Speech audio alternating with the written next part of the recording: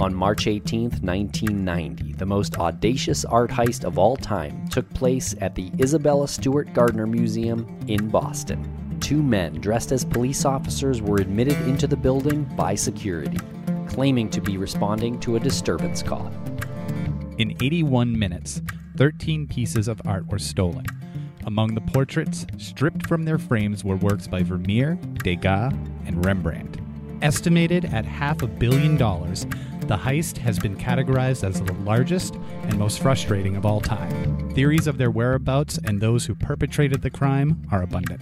In this podcast series, we will dig as deep as possible into the case, the theories, and the social and economic impact the greatest unsolved art heist of all time had on the community. This is Empty Frames, a heist story.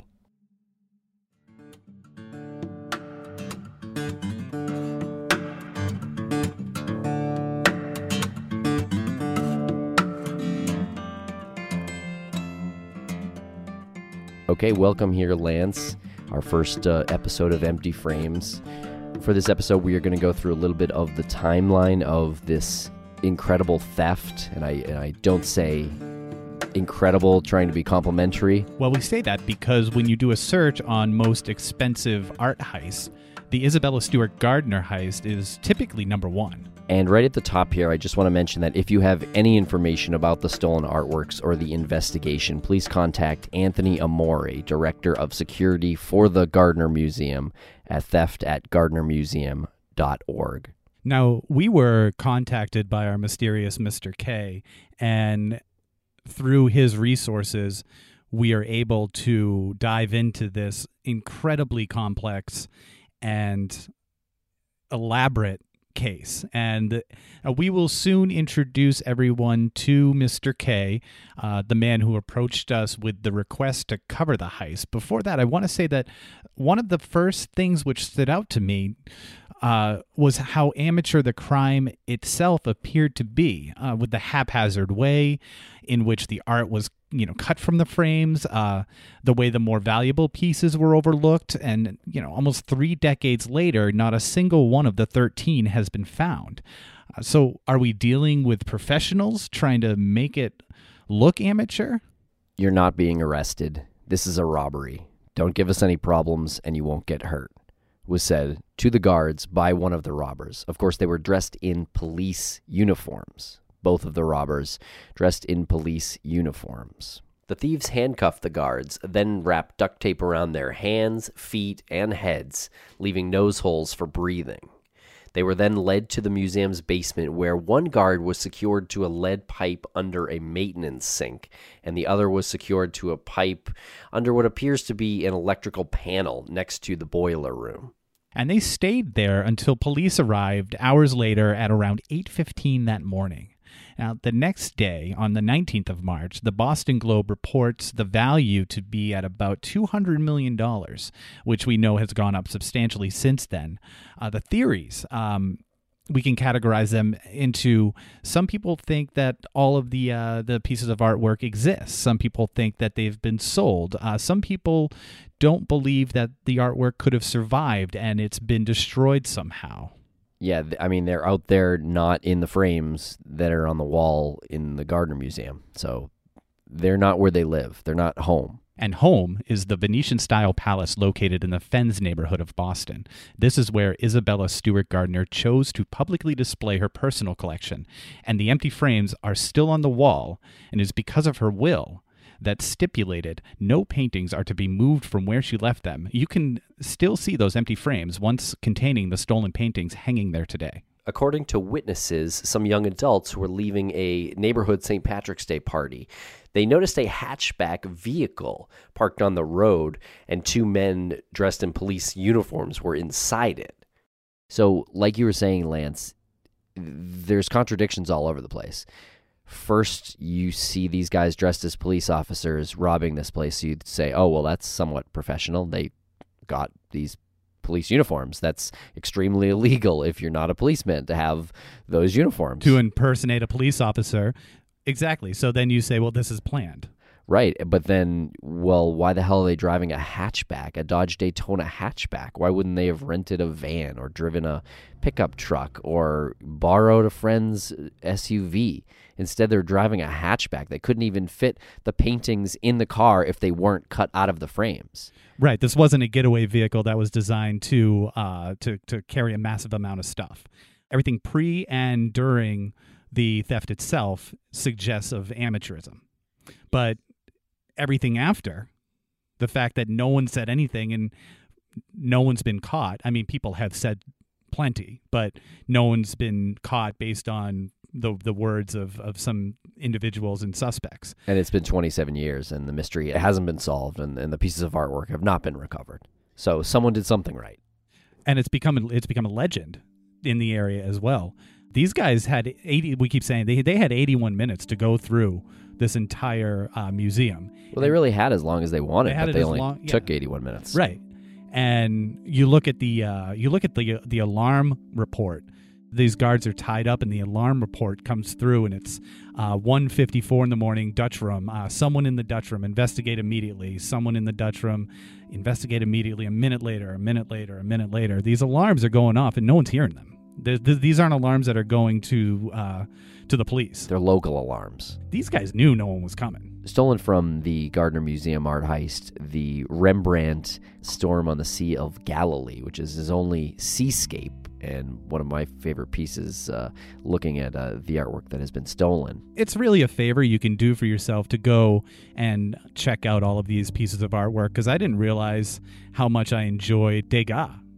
Vermeer's The Concert is, at this time, the most expensive stolen piece of art in history. The Concert by Vermeer is really a great painting as well. Very awkward, kind of odd. You see a man is sitting and facing away from the painter completely, which is not a typical thing in art at all. And the other two, the women who are in it, are also not facing the painting at all or the artist at all. They're in their scene. So it's this voyeuristic view of this moment. When I was looking into the artwork, I didn't realize how much I would have enjoyed something like the piece Procession on a Road Near Florence by Degas. You have to work for it when you look at his artwork. There's no sharp details. There's no sharp edges. It's, again, another like voyeuristic sort of take on something that's happening right in front of you. It's an everyday occurrence, and it's from the back. It's almost up on a hill, and you got to work to see this lady. I believe it's a lady holding an umbrella. It's just just revolutionary in their time. The artwork is exquisite, and there's a Manet too with a man writing something. He's got a top hat, and he's got a drink, and he's kind of looking at the artist, and it's really also just an amazing painting. You can just stare at and think about what was the artist thinking and what is going on in this scene for hours. It's called the Che Tortoni.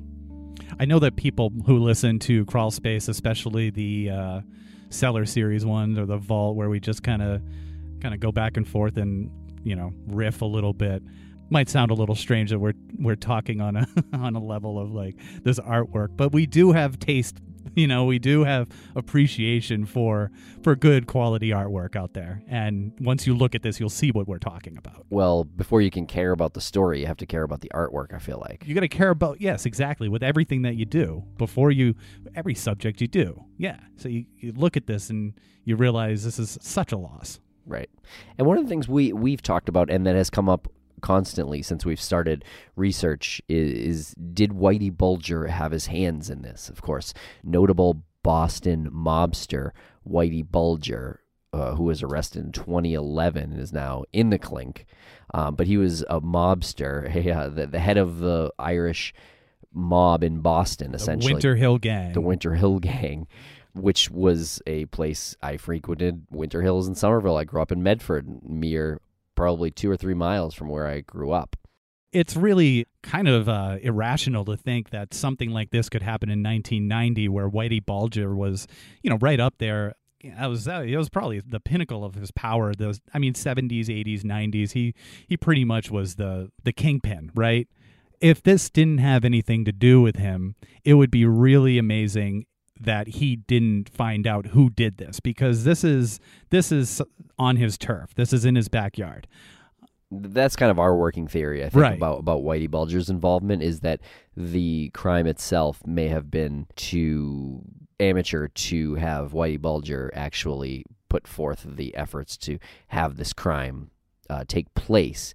But if this crime would take place in his neighborhood, yes, he would absolutely throw his weight around and demand to find out who did it. And in those small neighborhoods, especially back then, South Boston, Winter Hill, people are talking. He asks questions, he's going to find out. And then he's going to want to wet his beak. And that's just the way it worked. You only have to look at the Boston Globe articles from the days and weeks after the theft took place.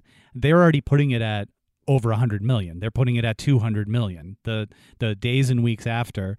So if Whitey had nothing to do with it, he's not going to look at that number and say, I'm fine not having a piece of that. I'm fine with these guys taking my job. Essentially, that's the way he would look at it. If there's going to be a heist in Boston that's going to be over $100 million right off the bat before any proper assessment was done, it's probably going to have some sort of Whitey Bulger attachment to it. If it doesn't, it will shortly thereafter.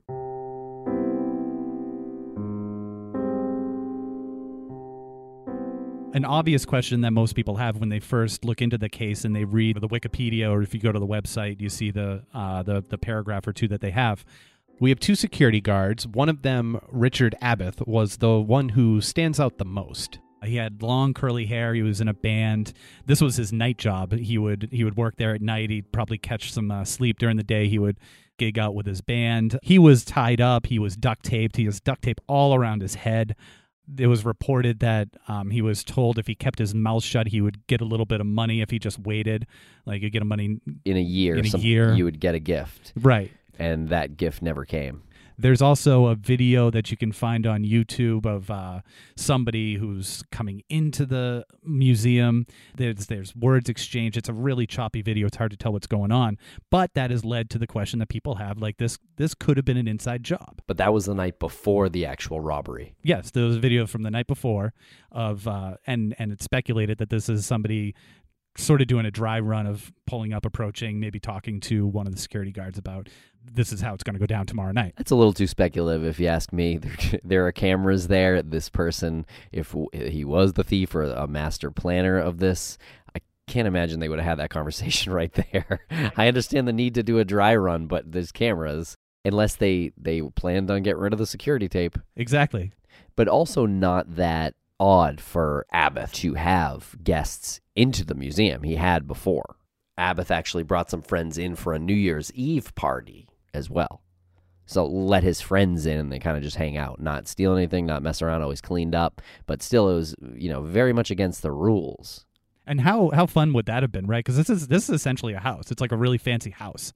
So, yeah, he probably had his bandmates in there. He had his buddies in there, and they had a couple of beers, and like you said, they always cleaned up and they were always respectful of it. Smoke a little pot, maybe. See, I don't want to speculate. Well, I don't want to speculate on any drug use that might have happened. I mean, I know he had long hair. Not even illegal these days in Massachusetts to have a joint, but 1990. Well, is the statute of limitations closed on that? But the person that met with Abbott the night before the robbery could have easily been someone who, like a friend, who was dropping off some herbs. It might not have been a person, a mafioso relation who's looking at doing a dry run here. It could have been something very simple, like Abbott buying a dime bag and the seller moving on. Yeah, and it being kind of an embarrassing thing for Abath to talk about, or maybe that's why it hasn't really come out publicly, because it technically was illegal to do.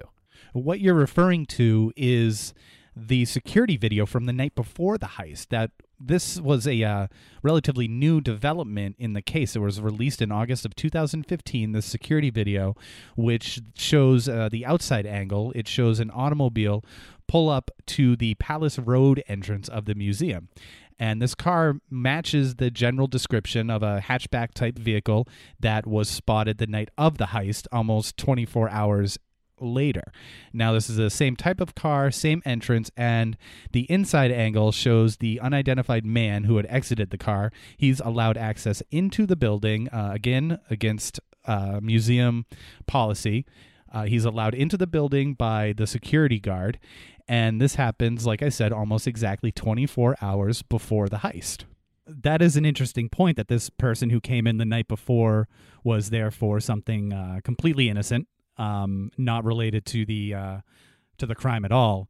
However, in 2015, an attorney by the name of George Burke received a call from somebody who recognized that person as a friend of one of the central characters in the theft, Miles Connor. And Miles Connor collaborated with Jenny Seiler on a book called The Art of the Heist. Miles Connor was a notorious thief, career criminal in the area, and this attorney, George Burke, received a phone call from someone who said, I know that person, and he's a friend of this career criminal. And we can provide a link to this video and to all of the other reference materials that we touch upon in this episode and every episode in the show notes. A very curious fact about this is in the Blue Room. Now, the Blue Room is where the Monet was stolen. The motion detectors detected footsteps at 12:27 a.m. and at 12:53 a.m. The 12:53 one was at least 10 to 15 minutes before we know the two thieves entered the museum in the first place. Only Abbot's steps as he made his rounds before the thieves arrived were picked up in that room. The sensors also revealed that Abbott briefly opened the side door to the museum on Palace Road shortly before he buzzed the thieves in. He had also given his 2 weeks' notice to quit the job, which understandably cast suspicion. His explanation for opening and closing the door was that it was his way of double-checking to make sure it was locked. So he says. So here we have a bunch of empty frames hanging on the wall of one of the most distinguished museums on at least New England, East Coast, probably one of the most distinguished museums in America.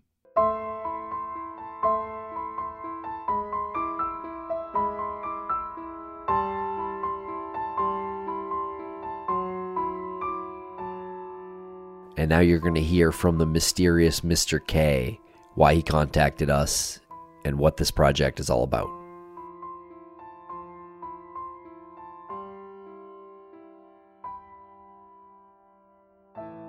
Mr. K, why did you contact us? I listen to podcasts fairly infrequently, but this past summer I was introduced to the Maura Murray podcast. I believe that was July, and it was something that I liked. I think for the longer format discussion and analysis, I thought your handling of the events was great in that you were very insightful, willing to look at all angles of this and not really pushing an individual narrative. So I thought it was unique for that, and that this type of somewhat exhaustive analysis could be good for the Gardner Project, which is something that I was interested in. So around September, I contacted you. I thought if there was something that you were doing next, that this would be a great idea for you both. Well, I do remember the email that we received from you, and not to be intentionally mysterious by calling you Mr. K, there are reasons that you choose to be anonymous due to your what you do in the real world and recording your voice, and so to not be, I know it does sound intentionally mysterious. I am saying it to be intentionally mysterious. This isn't because you fear any sort of implication or repercussion directly involving the Isabella Stewart Gardner Museum heist. That's correct, right? Oh, absolutely not. Yeah, no involvement whatsoever, and in fact, I wouldn't even consider myself an expert on the subject. Okay. All right. I just wanted to clear that up because I know we're going to have people saying, where was Mr. K on March 18th, 1990? The email that we received from you, is something that was a bit unusual, but not so. We get a lot of unusual emails, and I think the last line or one of the last lines of your email was what really made me say we should talk to this gentleman, because you said, I'm not a weirdo, I promise, or something to that effect. Right. And people who are weirdos typically don't self-describe themselves, typically don't say I'm not what I really am. They're the last to know, yes. Right. Yeah. If you can't find the weirdo on the bus. Then... Right. Yeah, I realized that it would be sort of strange, but I thought this project was something that does have appeal. I think there are similarities to what you do with Maura Murray's disappearance, and I thought it was appropriate. I mean, there's a lot to look at, so it's a very complex issue. I think there are enormous cultural repercussions from this, and you both struck me as people who were, I guess I would say, civic-minded in that you were handling a very difficult situation with Maura Murray's disappearance with a great deal of respect for all the parties involved, and I thought that that was what this needed. The situation with the Gardner theft, it's remarkable to me on so many levels, but one bizarre point is that this has been researched so well by so many people. So if we look at the principles involved in this, just so much has been done, and I think this is something where you two could get involved and really supplement that in a meaningful way, but it wouldn't be something where you would be starting from scratch. So I think essential to this is what you tend to do, which is to very respectfully and collaboratively engage people and work productively with them toward some kind of better understanding. When you look at the estimated value of these 13 pieces of artwork, it ranges up to $500 million. And there's a reward currently that runs out that the museum has put up of $10 million. And if you take aside the emotions when you're working on a missing person case and put that in and put the cultural implications and the monetary value in place of that, that is just as much stress. The name Whitey Bulger strikes fear into the hearts of all Bostonians. And we know he's in jail.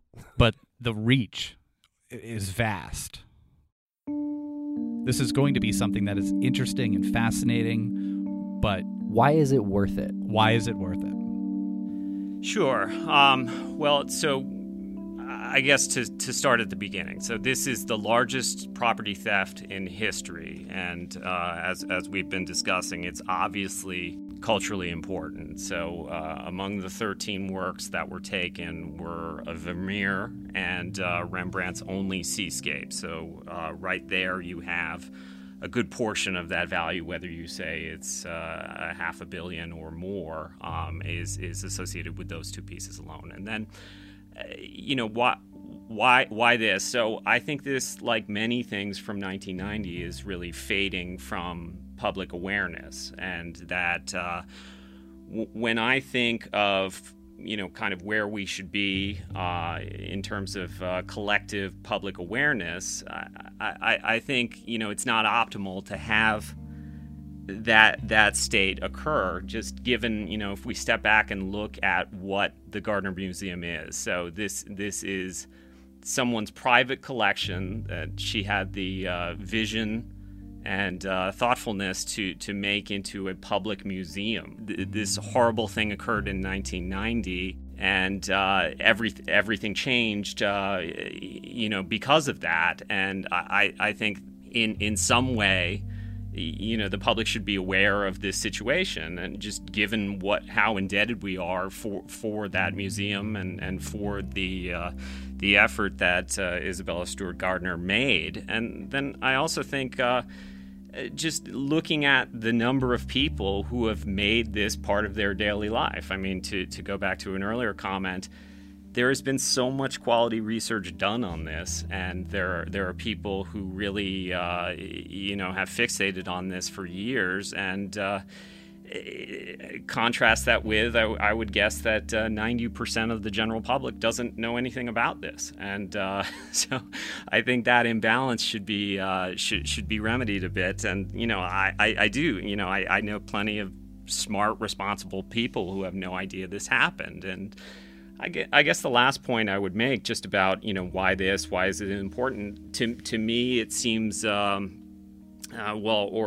Forgetting about it or just leaving this issue completely unresolved is incongruent with where I think Boston is today, just in terms of other aspects of that city. So this is a world-class city with some of the best hospitals in the world, some of the best universities in the world. It has biotech companies, it has management consulting firms.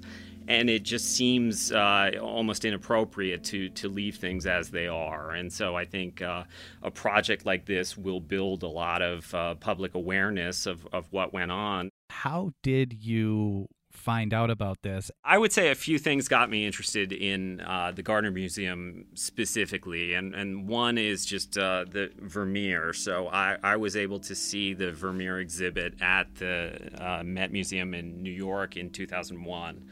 And I believe that had 15 of his paintings, of which there were only 35 or 36. So that was a very unique experience.